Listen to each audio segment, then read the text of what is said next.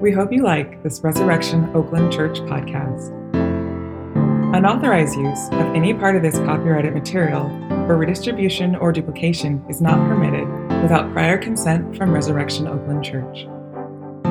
To learn more about our church and its charity and mission work in and around Oakland, California, please visit our website at www.resoakland.com. A reading from 2 Samuel chapter 9. David asked, "Is there anyone still left of the house of Saul to whom I can show kindness for Jonathan's sake?"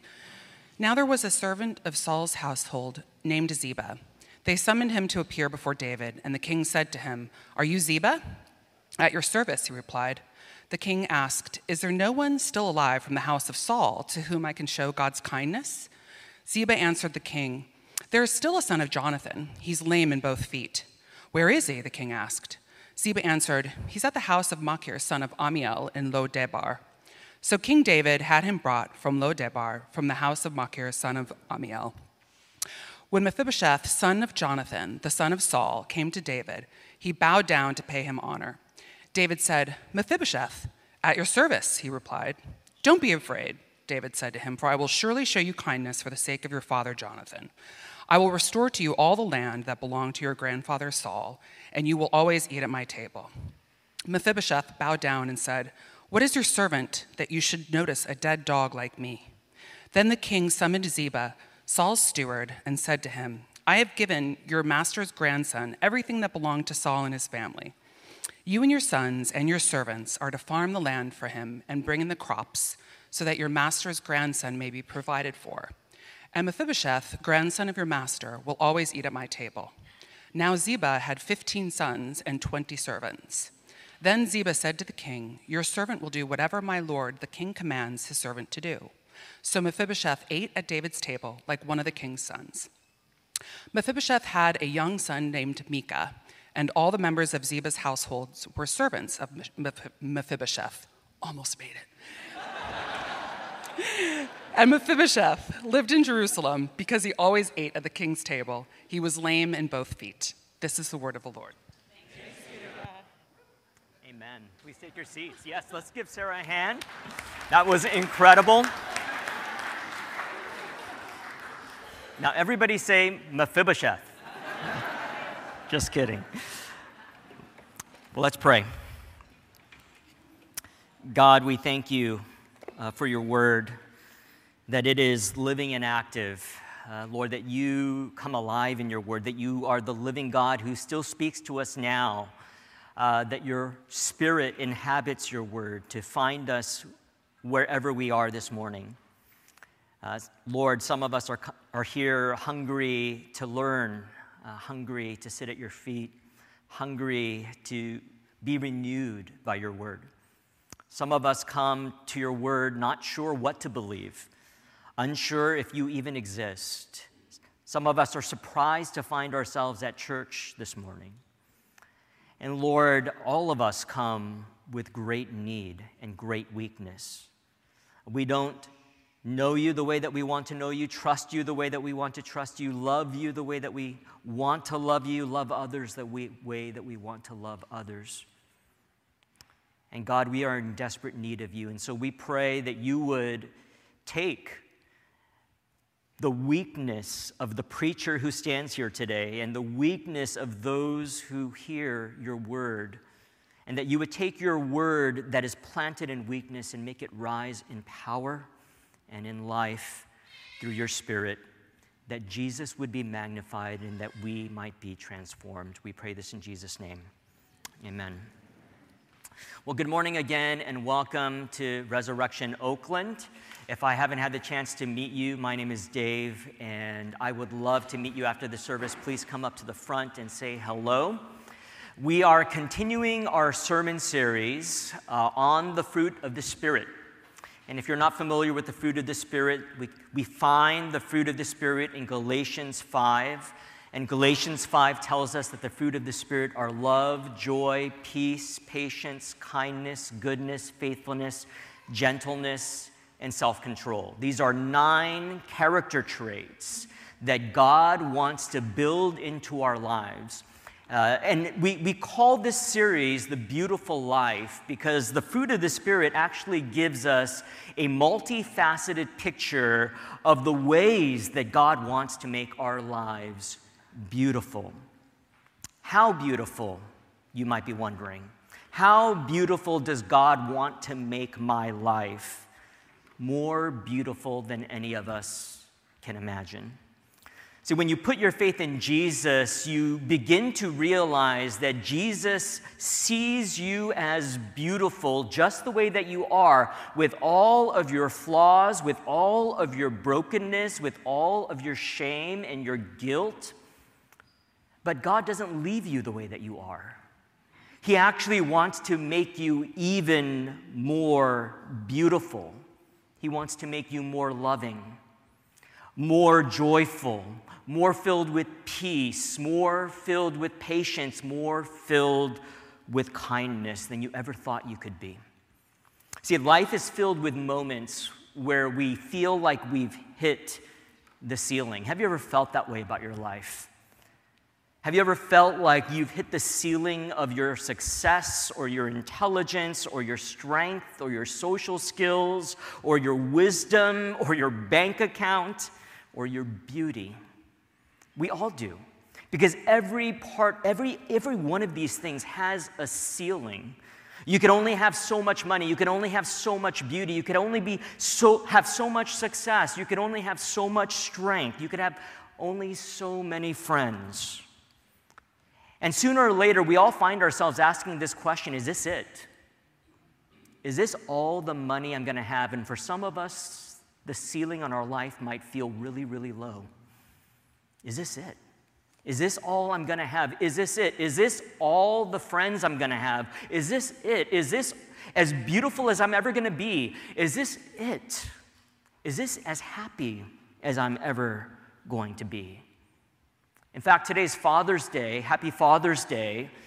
But even Father's Day has a ceiling because this is a day of great joy for some and a day of a lot of sorrow and heaviness for others. There are people in this room who are not fathers, but wish that they were. There are people in this room, like me, who have lost their fathers.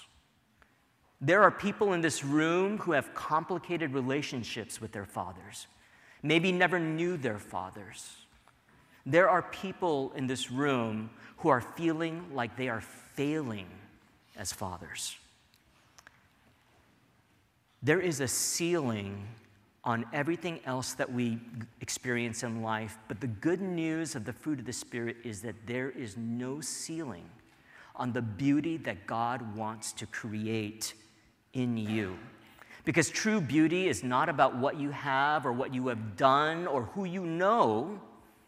True beauty is about becoming like Jesus. It's about becoming a person that is filled with greater love and greater joy and greater peace and greater patience and greater kindness. And that's what we're going to be looking at today. We're going to look at how God wants to make you into a person that is more kind than you could ever dream you could be. And we're going to break down this passage in 4 parts. We're going to look at, number 1, what kindness is. Number 2, we're going to look at what kindness isn't.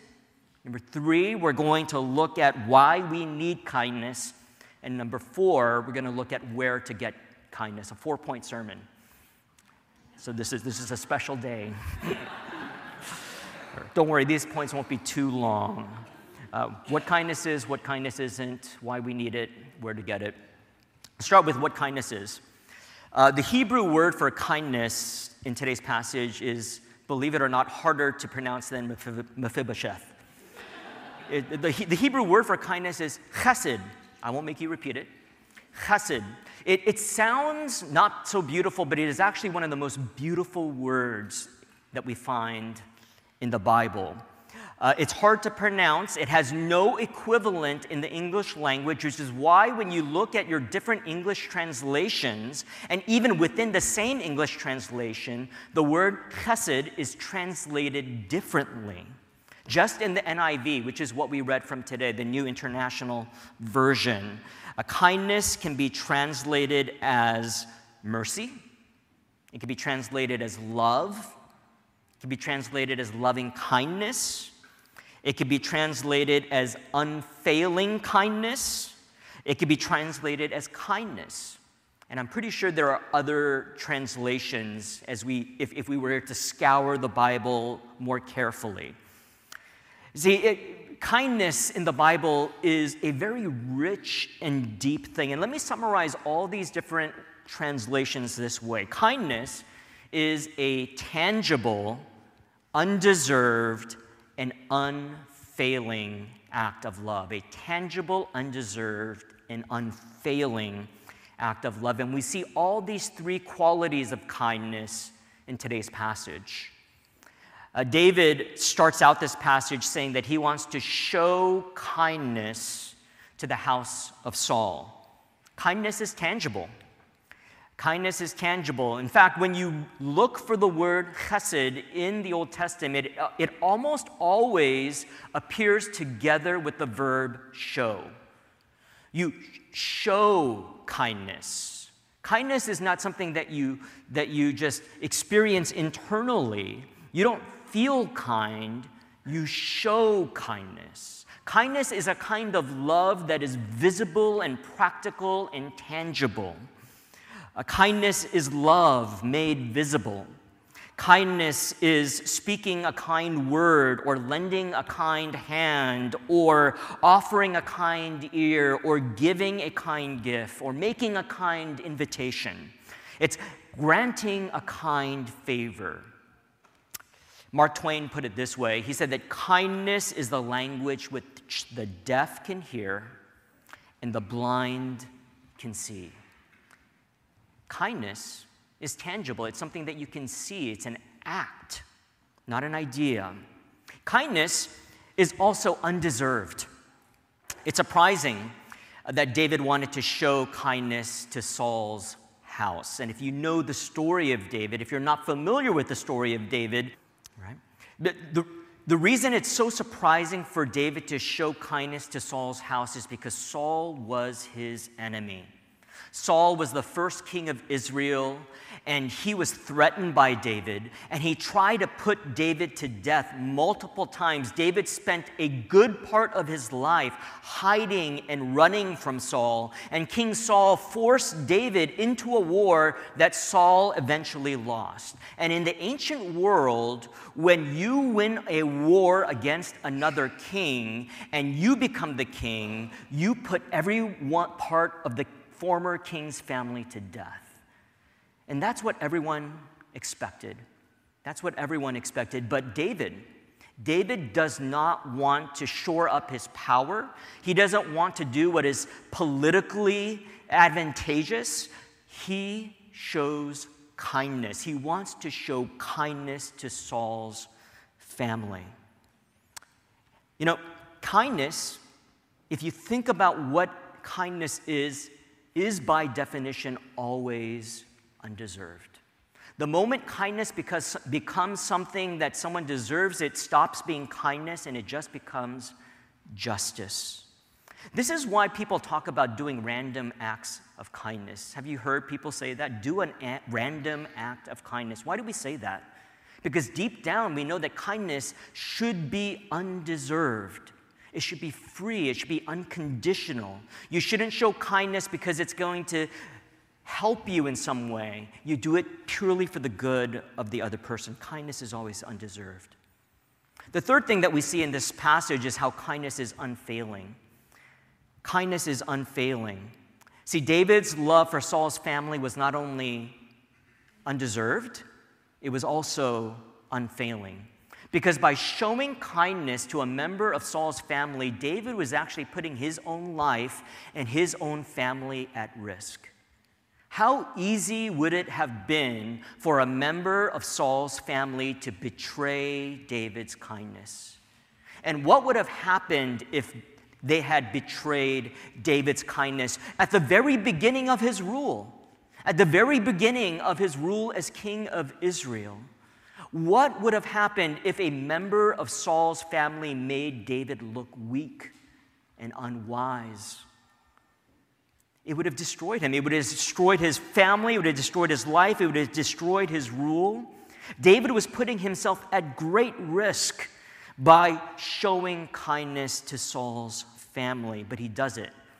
And he tells us why. He says that he is going to show kindness to Saul's family for the sake of Jonathan. We're going to talk a lot more about Jonathan later in this passage, but what I want to point out here is that David had a special relationship with Jonathan, and in 1 Samuel chapter 20, he actually made a covenant with Jonathan. And even now, after Saul is dead and the war is over, and he's just at the beginning of his rule, David remembers this covenant. And his kindness is the kindness of commitment, a kindness that makes and fulfills promises. A kindness that is unfailing because no matter how hard it gets, no matter how risky it is, it will not shrink away from the promise that it made.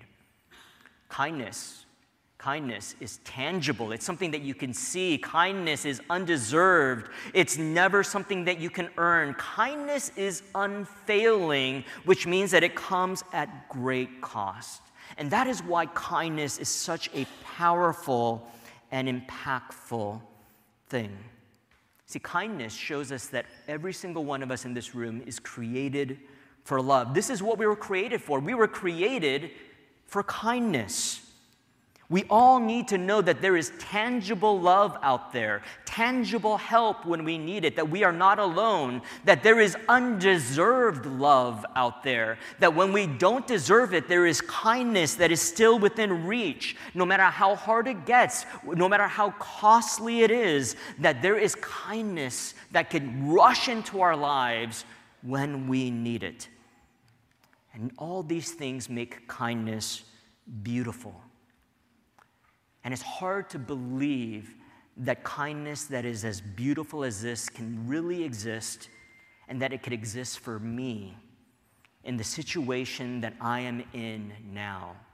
And it's hard to believe because kindness is actually very easy to counterfeit.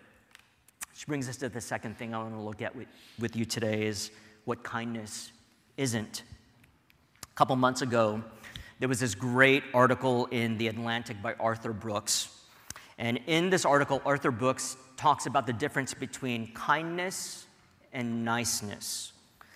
See, kindness is being good to other people, doing good things for other people. Niceness is being pleasant to other people. And he provides this brilliant illustration. He says, look at New Yorkers. New Yorkers are kind, but they are not nice. Right? A New Yorker will look at you and say, you've got a flat tire, you moron. Let me help you. Right? And then he says, Californians are nice, but they're not kind. He says, Californians will look at the person and they'll say, hey, you've got a flat tire. Have a good day. Right? There's a world of difference between kindness and niceness. And we all need kindness more than we need niceness. In today's passage, we meet someone who's very nice, but he's also very unkind. And his name is Ziba. We meet him in verse 2. Ziba was one of Saul's servants. When David asked if there was any surviving member of Saul's house, Ziba makes himself helpful. He calls himself a servant. He says, I am your servant. And he points out Mephibosheth and helps David find this member of Saul's house that he could show kindness to. But if you just look a little bit closely, a little bit beneath the surface, and especially if you read the rest of the story of Ziba's life, you learn that Ziba is a very nice but very unkind person. And the first red flag that we find with Ziba is in the fact that he has 15 sons and 20 servants. Did that catch any of you? He has a huge family, and anybody who had a family like this and this many servants in the ancient world was very successful and very rich. Now think about this. Ziba is Saul's servant. Saul has just lost a war. Saul is dead, and somehow Ziba's done really well for himself. He's done really, really well with himself. He's successful. And this is a theme that keeps on coming back in Ziba's life, that he is very good at taking care of himself. The second red flag in this passage is the way that Ziba singles out Mephibosheth. Now, it might sound like Ziba is being very kind to Mephibosheth, but did you notice, if you look in verse 3, Ziba never uses Mephibosheth's name. He doesn't call him by name. He says that he is the son of Jonathan and that he is crippled in his feet.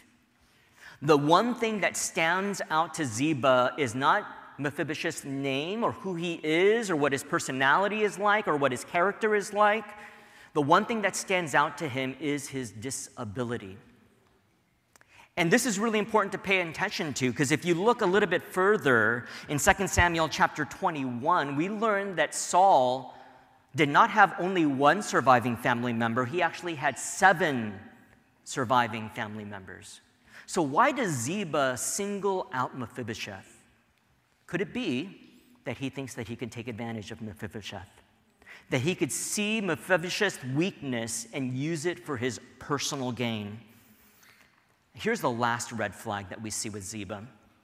He knows exactly where Mephibosheth is. He tells David that he is with Machir, the son of Amiel in Lodabar. Now, where is Ziba? Ziba is not with Machir, the son of Amiel in Lodabar. He is with David in Jerusalem. Why isn't Ziba with Mephibosheth? Technically, Ziba was Mephibosheth's servant. Why wasn't he taking care of Mephibosheth? Why wasn't he protecting Mephibosheth? Well, he was in Jerusalem where he knew that he might find favor in the eyes of the king and rise in the ranks and enlarge his family and his fortune. See, Ziba didn't think that he owed Saul or Mephibosheth anything. And here's the key difference between being kind and being nice. Kindness makes promises. Kindness is owed. People who are kind say, I have no choice but to show kindness to this person in this situation. And the truth is, if we are honest with ourselves, none of us wants to live that way. We want to live like Ziba. No one wants to feel like they owe anyone anything. We try to build our lives in a way where we are free to do whatever we want, where we have as few obligations as possible. Maybe we owe something to our family. Maybe we owe something to our closest friends. But to strangers, to foreigners, to our enemies, to those who are different from us, to those who have hurt us, how could we possibly owe anything to them? See, Ziba does not know the meaning of obligation or commitment, and he would do well in our culture because we live in a highly commitment-phobic culture. And so once Mephibosheth comes to Jerusalem, David appoints Ziba to serve Mephibosheth, and he does that. And Ziba's very gracious. He says that I am your servant. And he says that he will serve Mephibosheth, and he does it for many, many years.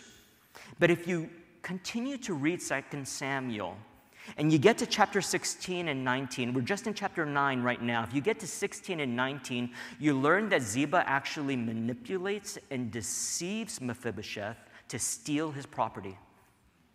That's the kind of person that Ziba is. He's polite, but he is not kind. He's nice, but he is not kind. See, kindness is beautiful, but most of the time we settle for niceness because kindness is hard. Kindness is costly.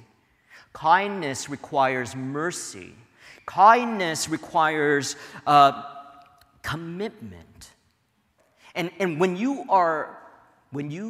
feel like you owe someone, you don't owe anything to anyone, when you feel like you actually owe someone not kindness, but payback. When someone has been unkind to you, When someone has hurt you, when you are mad at someone, the last thing you want to do is show them kindness. But here's the thing about kindness. What makes kindness so beautiful is that you can show kindness to people that you do not have the strength to be nice to. That even when you have no nice words for someone, because of the ways that they have hurt you, you can still do something that is kind. You could help them in a tangible way, in a way that they don't deserve, in a way that costs you something. And this is so hard to do. It feels so many times when we have the opportunity to show kindness, it feels like we cannot afford it. But the truth is, we can't afford not to show kindness, which is the third point that I want to look at today, why we need kindness. Mephibosheth finally appears in verse 6. And the Bible says that the first thing that he does is he bows down to honor David. Now, in the original Old Testament Hebrew, that word bow down actually means fall on your face. Now, I want you to think about this and picture this. What would it be like for someone who is disabled to fall on their face in front of someone else who is able-bodied? Mephibosheth falls on his face. Think about how difficult that must have been, how painful it must have been, how humiliating it must have been. Why did he do it? Ziba did not fall on his face before David. Why did Mephibosheth fall on his face before David?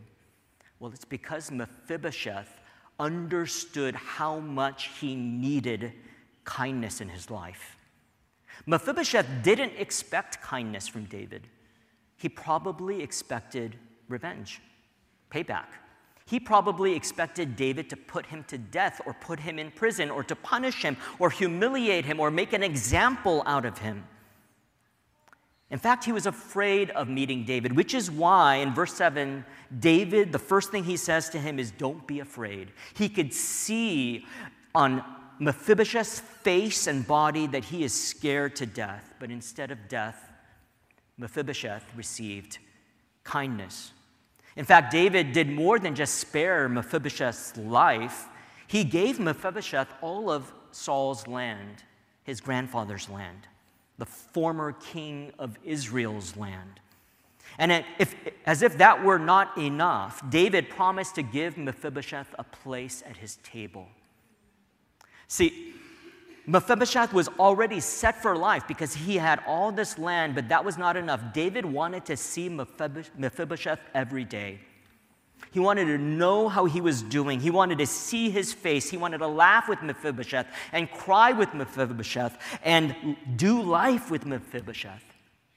And verse 11 says that David treated him like a son. Mephibosheth ate at David's table like one of the king's sons. And look at the way that Mephibosheth responds to David's kindness. He says, "What is your servant that you should show regard for a dead dog such as I?" A dead dog such as I. Mephibosheth understood that he should have been a dead dog to David. And this is why he needed such kindness from David.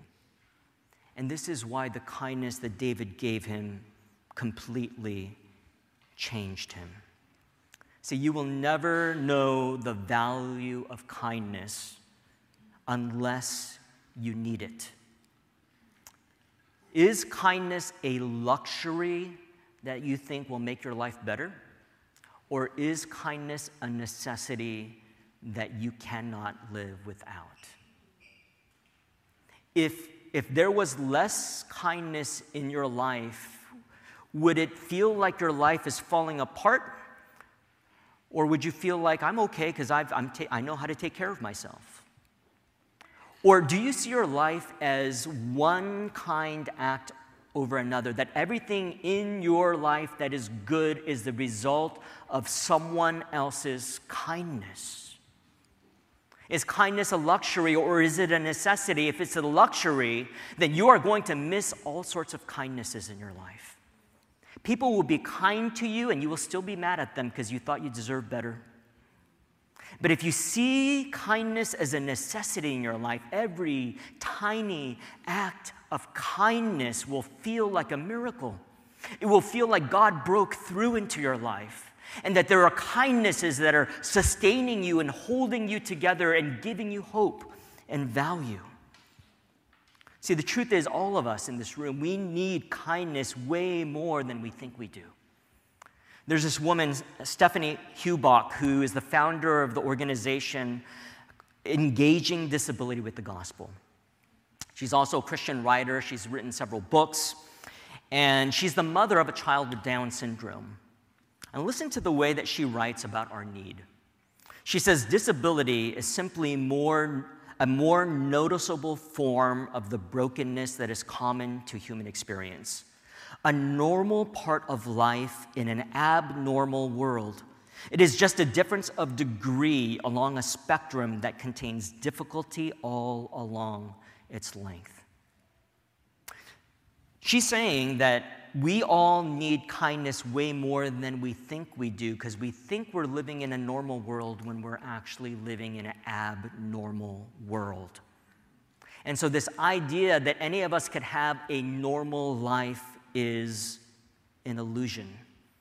We think that normal people grow up in intact families, that normal people are well-adjusted and easy to get along with, that normal people are happy, that normal people don't get depressed, normal people don't get anxious, normal people don't have addictions, normal people don't need counseling, normal people don't remain single, normal people have it easy. But the truth is that there are no normal people if we are living in an abnormal world, and there is nothing normal about this world. We live in an abnormal world, a fallen world, a broken world. And when humanity decided to sin against God, we betrayed God's kindness. Every single human being in sin becomes like Ziba, and the world is filled with Zibas, which is why this world is so abnormal and so broken. And disability is just one part of this deeper brokenness that the Bible calls sin. See, the truth is, sooner or later, if you do not feel like a dead dog now, one day you will. Because we live in an abnormal world. And when you feel like a dead dog, the only hope for you is kindness. So where do you find it? Where do you get it? Where do you get this kindness that all of us so desperately need? This brings us to the last thing that we're going to look at today, where to get kindness. Now, David gives us an incredible example, an inspiring example of kindness. And if you know his story, he was not always this kind. He did some really messed up things. But why? Where did he find the strength to show kindness in this situation? Where did he find the ability to show extraordinary kindness to Mephibosheth and to Saul's house? Well, he got it from a kind person and a kind God. And we're going to close with these two things, a kind person and a kind God. The kind person is Jonathan.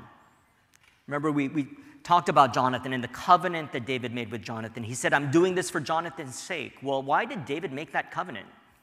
What was his relationship with Jonathan like?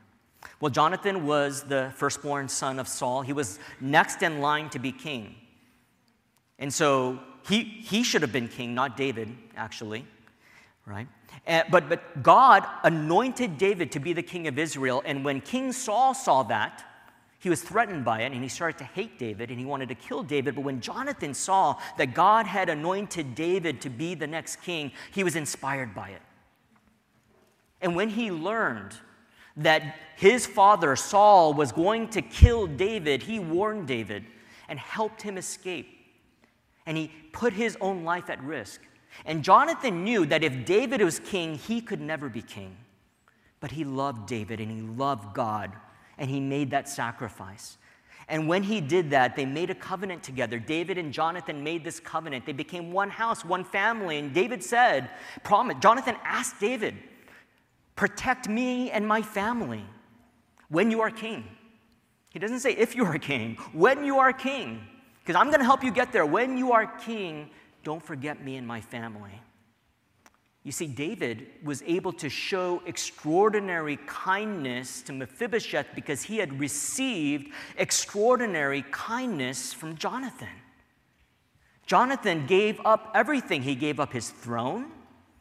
He gave up his closeness with his father, even though he stayed with his father to the end and died in battle with his father. Things between him and his father would always be strained to their last breath. And he ultimately gave up his own life to make David king. And when David saw this extraordinary kindness of Jonathan, he could not help but to show extraordinary kindness to Mephibosheth. The only way to grow in kindness is by receiving kindness. You cannot generate kindness from thin air. You cannot willpower yourself into kindness. You cannot say to yourself over and over again, be kind, be kind, be kinder, you're better than this. That will not make you into a kind person. It will actually make you into a very judgmental person. The only way to grow in kindness is to receive and experience extraordinary kindness. But where do you find that extraordinary kindness? Maybe you're here and you're thinking, I have never known anyone like Jonathan. No one has ever done anything that kind for me in my life. I feel like I am on my own and there is no one to help me. Well, this is why it's so important that you need more than just a kind person. You need a kind God. Look at verse 3. David, in verse 1, he says, who can I show kindness to? In verse 3, he says that he wants to show God's kindness to Saul's house. God's kindness. See, David, as he experienced the kindness of Jonathan, realized this was really not the kindness of Jonathan, it was the kindness of God. That Jonathan's kindness was just an imperfect picture of God's perfect kindness. Do you know the kindness of God this morning? Do you know the kindness of God? Do you know how Jesus gave up his heavenly throne so that you can have a seat in heaven in his holy court, so that you can reign as a co-heir together with him? Do you know how he gave up his life for you? Do you know that even though he should treat you like a dog, that he has treated you like a son and daughter of God? Do you know how blessed you are? Do you know how God loves you? Do you know how he wants to be with you through eternity? How he wants to laugh with you and cry with you and smile with you and enjoy your presence? Do you know the kindness of God? This table points us to a greater table where one day we are going to eat with Jesus together. And you know who's going to be at that table? David and Mephibosheth and the thief on the cross. There are going to be some of the giants of Christian history and some of the no-names of Christian history and some of those who barely just squeaked in. And all of us will have an equal table around the table of God, because at the table of God there are no dead dogs, only sons and daughters of the King. And if you have the kindness of God, if you take this into your life, it will make you into a kind person, and there will be no ceiling on how kind you can become and how kind you can be. On the night that the Lord Jesus was betrayed, he took bread, and after giving thanks, he broke it, and he said, "This is my body, which is broken for you. Eat of this in remembrance of me." In the same manner, after the supper, he took the cup, and he said, "This is the cup of the new covenant in my blood, which is shed for many for the forgiveness of sins. And as often as you eat this bread and you drink this cup, you proclaim the Lord's death until he comes again." Let's pray. God, we thank you for your kindness. It is a kindness that none of us can deserve, a kindness that should have failed in so many points. Lord, how could you choose to show kindness to us when you showed no kindness to Jesus on the cross? How could you choose to bring us healing through his wounds? How could you choose to give us life through his death? How could you choose to make us sons and daughters when we were once your enemies? How can you choose to devote all of yourself to us that we may know that we are never alone? God, we thank you for the great and rich kindness that you give us at this table that invites us in and gives us a community to share your grace with together, to laugh at how fortunate we are to have such great love from a God who is so great as you. We pray that this would transform us as we take in the kindness at this table, that we would taste and see your goodness to us, and that we would begin to see all the kindnesses that you orchestrate in our lives, and that we would be so transformed by it, that we would become your servants, not only in name, but in action, that we would be the hands and feet of Jesus, showing kindness to broken people all around us in this church and in this city. We ask this in Jesus' name. Amen.